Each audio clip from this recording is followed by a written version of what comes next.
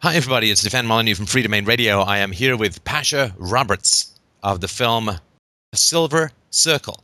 Thank you so much for taking the time. Glad to be here.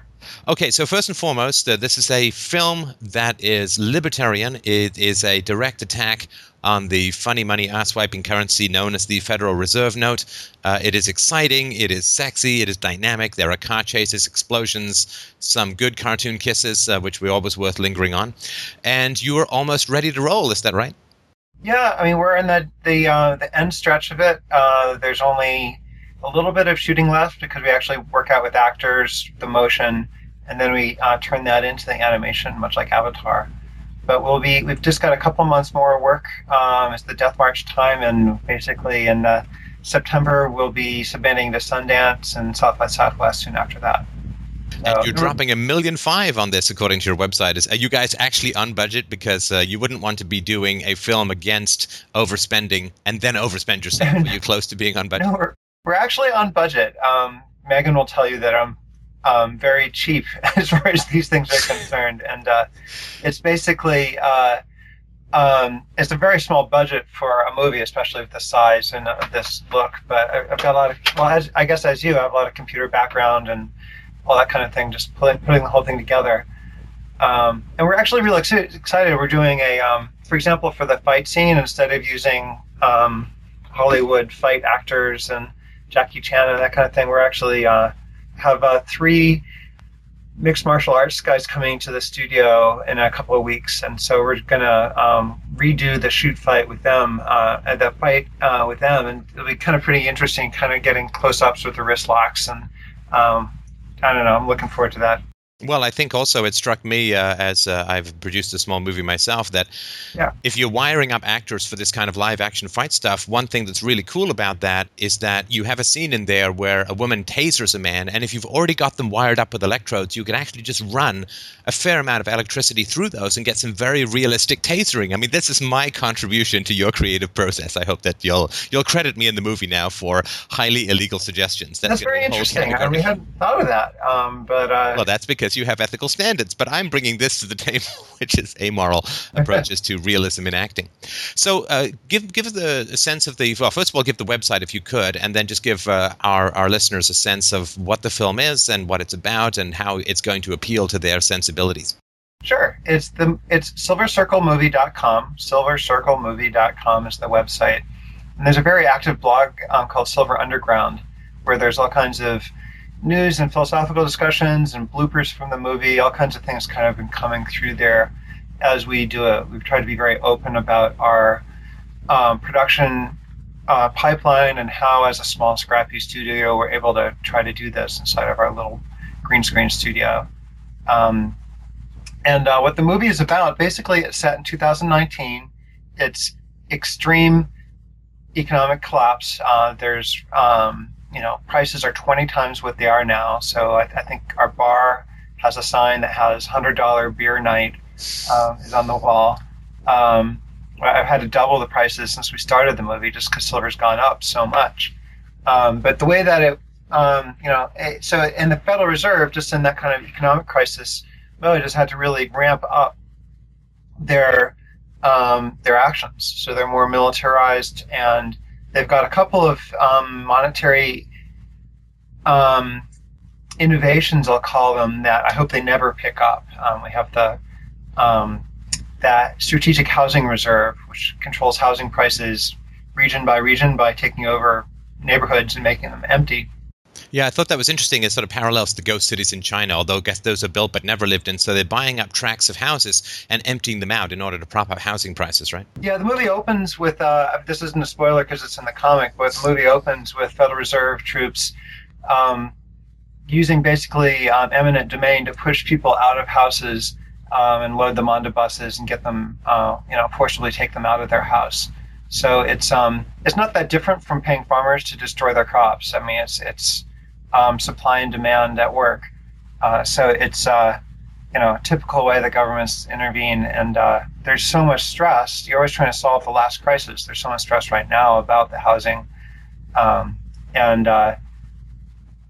there's still a lot of pent up failure inside of the housing market. I think it actually has a ways to go down. So this would be a great thing for them to do. I hope they never do it. And it provides jobs because it gives builders new houses to build.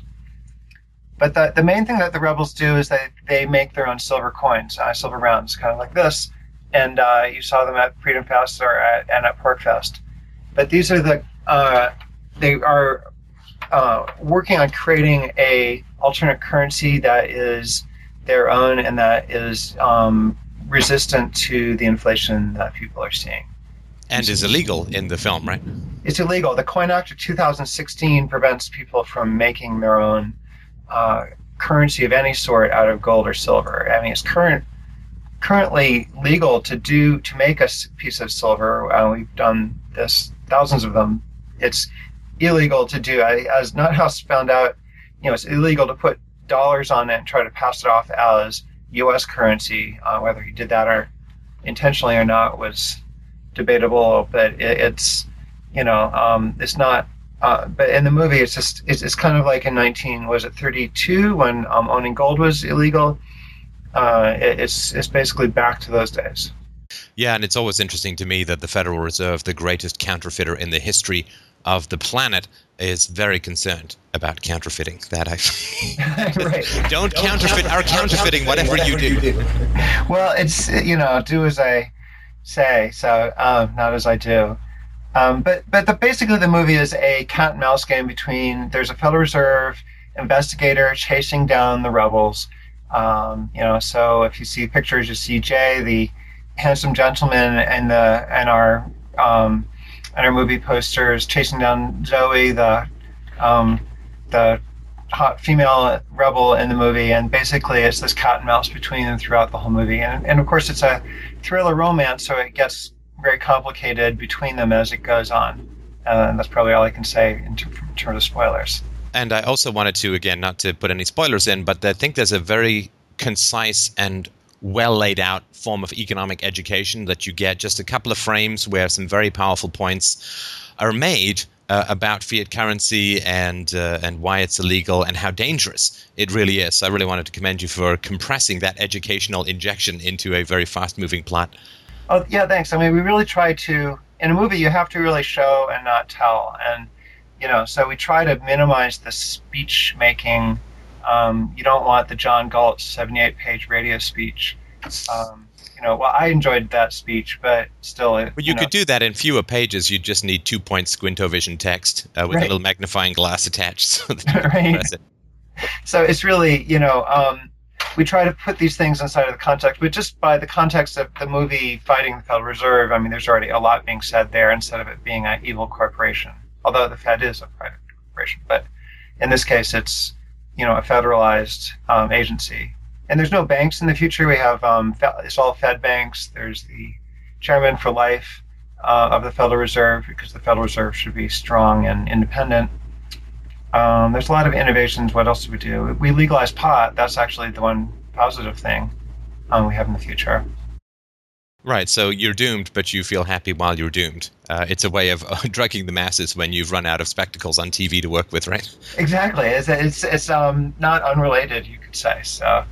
Now, how long did it take? I mean, because making a feature-length film is a monstrous business. How long did it take from concept to, I guess, here, where you're within a month or two of finishing it? We started thinking about it when Lehman Brothers went down at the end of 2008, but it was very immature concept at that point. And so somewhere by mid-2009, we had the basic plot down. And part of what we realized, at first we were thinking of making a movie set in the 2008 crisis, and then we realized, no, that's going to be boring. Nobody's going to care what a CDO or a CDS is by the time we're done. So, and we're considered very fast, by the way, too, especially for that is very fast, yeah. And then it took a year to get the script finalized. I think we finalized the script in July 2010, and that was too long. I mean, we had screenwriter problems that I'm doing differently now for the sequels, but but things have come together pretty rapidly since then. We shot in October 2010, and we've just been in massive post-production now. Now, shot means that you did sort of the live action work with the censors to help you with the animation, because it's fully animated start to end, if I understand it correctly. Yeah, it's fully animated. You won't see the actors. Right. In fact, some actors play multiple characters. We have one guy who kills himself as two different characters, or his character kills his other character, if that makes sense. But but in order to get natural human motion with the way that their faces go, and just kind of get the genius of them, their faces and their fingers and everything, we actually captured everything they did in our little studio, and then are transcribing that over into the 3D characters. And I also, although I don't think I saw in the comic the actual head of the Federal Reserve, my dream casting has always been if you could get Gollum to play the head of the Federal Reserve, I think that would be fantastic. You know, sitting in a cave with a pile of fiat currency, perhaps even underwear made out of fiat currency, doing some sort of dance, my precious, my precious. I think that would be really genius casting. And I think he's available now because, of course, after you've done Lord of the Rings as Gollum, what else are you going to do? I guess you could play the villain in a toothpaste commercial, but it's really hard to come up with new roles for that. Head of the Federal Reserve, I think that's perfect casting. Maybe in the sequel we'll actually have. Oh yeah, he peels off his head and out comes Gollum. It's really a Gollum inside of there, you know. I'm just looking at the webcam. I'm noticing that I don't see you writing any of my suggestions down. I can only assume that that's because you have a really good memory and you don't need to. Right. Gollum, get Gollum. Gollum, get Gollum. Now listen, how did you raise the money for this? I mean, 1.5 is quite a serious amount of even fiat currency. So what was your process for fundraising? Well, it's just paper money, so who cares, right? Just print it in the basement. Yeah, right. Just kidding, Mr. Federal Reserve Chairman. No, I usually consider my emails to be read. So, you know, when we're talking about how to do these things. Basically we have some nice donations from some people in the community, and then I funded a bunch of it myself too. It's sort of a mixture of those two, just to get it done. At this stage, because we want to release it during the presidential election cycle, because all the hype will be up at that point, we're just pushing hard to, you know, it's easier to actually fund it than to pay for it than to, do the fundraising. There's a lot of money out there, I think. At this point, we're just, planning on earning the money back in the market. So. Right, spend it now before it turns into vaporware. That can be your slogan. Right. And you are still taking. Sorry, go ahead. Oh, I'm so sorry, sir. No, go ahead. I'm just saying, we're also part of this is building up the pipeline and learning how to do this for next time. We've done a lot of smaller videos. We haven't done, a full 2-hour feature-length movie. So this is it's good to actually work through everything you have to do on a large scale, so that you can get the sequels down quickly. And we're looking at other storytelling for the future too. Well, I think that's fantastic. And you're still taking donations if people want to help you. Of course, every dollar you get is going to make the production that much more polished. And, one of the challenges with, niche market movies is to try and make them look as professional as possible. From what I've seen, you guys are doing a fantastic job. But if people do want to help out, you do take donations on the website, right? Exactly. It's all right there, and it's tax deductible. We're working with a fiscal sponsor. And the other thing that it really does is that it not only lets the movie be better, but lets us reach out farther. Where a big part of our concept in this is to get way outside of the choir. I mean, I think all of your listeners are not going to be surprised by what's in the movie. They may have some nitpicky thing here or there, but they're basically going to agree with what we have to say and not be informed by it. They'll be entertained by it. But they're not really, they're our niche audience, but we have another niche audience inside the comics and animation world. And we go to those conferences, which are much bigger, like 90,000 people at a conference. And people are really excited about the characters and the look of the movie. We just say it's some sort of badass fighting against the man kind of story about the Federal Reserve, fighting the Federal Reserve. And people say, oh, great, this is cool. I love badass fighting the man stories, because everybody wants to fight the man. So. Right. And I think it's also important if you have a high-quality production. So right. If you're some libertarian who knows something about the Fed, the film may not illuminate. It will entertain, but it may not illuminate. But what's useful is, sit down the family, sit down the friends, and say, without, here's a piece of propaganda to program you about how bad the Fed is. You can say, here's an entertaining film, and afterwards you can say, well, what did you think about that stuff? It's good conversation entree for helping people to be exposed to the ideas. And if you have somebody in the room who knows more about it, who's enthusiastic about it, so much the better. That's the goal. Is this, by the way, the bad guy is real. Right. It's almost who could have dreamed it up. It's like the comic book bad guy of some evil corporation that controls the world's money supply in complete secrecy. So. Okay, so how is it that people can, obviously they can follow on your website or on the website for the movie, they can sign up for updates. How long do you think it's going to be before people can see it, and how are you planning on distributing it to within the US and other places? Well, they can actually follow it right away, based on our blogs and everything, and also there's a comic book. We put out comic books 2 pages a week, every Tuesday and Thursday. So there's a lot of people that are just following along the story there. And I think we're at a pretty interesting chase scene right now in the movie. So that's why we kind of get down with the story, and we drew that separately. For the actual release, we're submitting it to Sundance in September. Soon after, we're submitting to South by Southwest, which are 2 of the top 10 movie festivals. We hope to do well in those, and depending on the success in those, we'll determine the release date, but we're looking to release into 15 U.S. cities, and basically, that's our splash into the market. I'm just kind of working out distributor stuff right now, and then it'll be a similar kind of release pattern to what Atlas Shrugged did. We may even use the same releasing company, and then after that, then there's the video on demand and cable and international and online and DVD and all that kind of thing. Subtitles in Klingon for the niche market. That's obviously very, very important. Well, I'm curious about international just because it's animation is a much bigger genre in overseas, like France especially, and they may love seeing a movie about mayhem inside the United States. I don't know. Well, I think if you ever want to talk to a culture that suffered under fiat currency, the Japanese currently mired in their 20th year of recession as a result of stimulus spending by fiat currency monsters. I think they would really get the film in a more tangible way because they're a little further down the road, and I think it's much more intense for them. I'll have to do Greek subtitles then for it also. Oh, yeah, absolutely. If there's anything left in the euro that can be used to purchase it, I'm sure they will.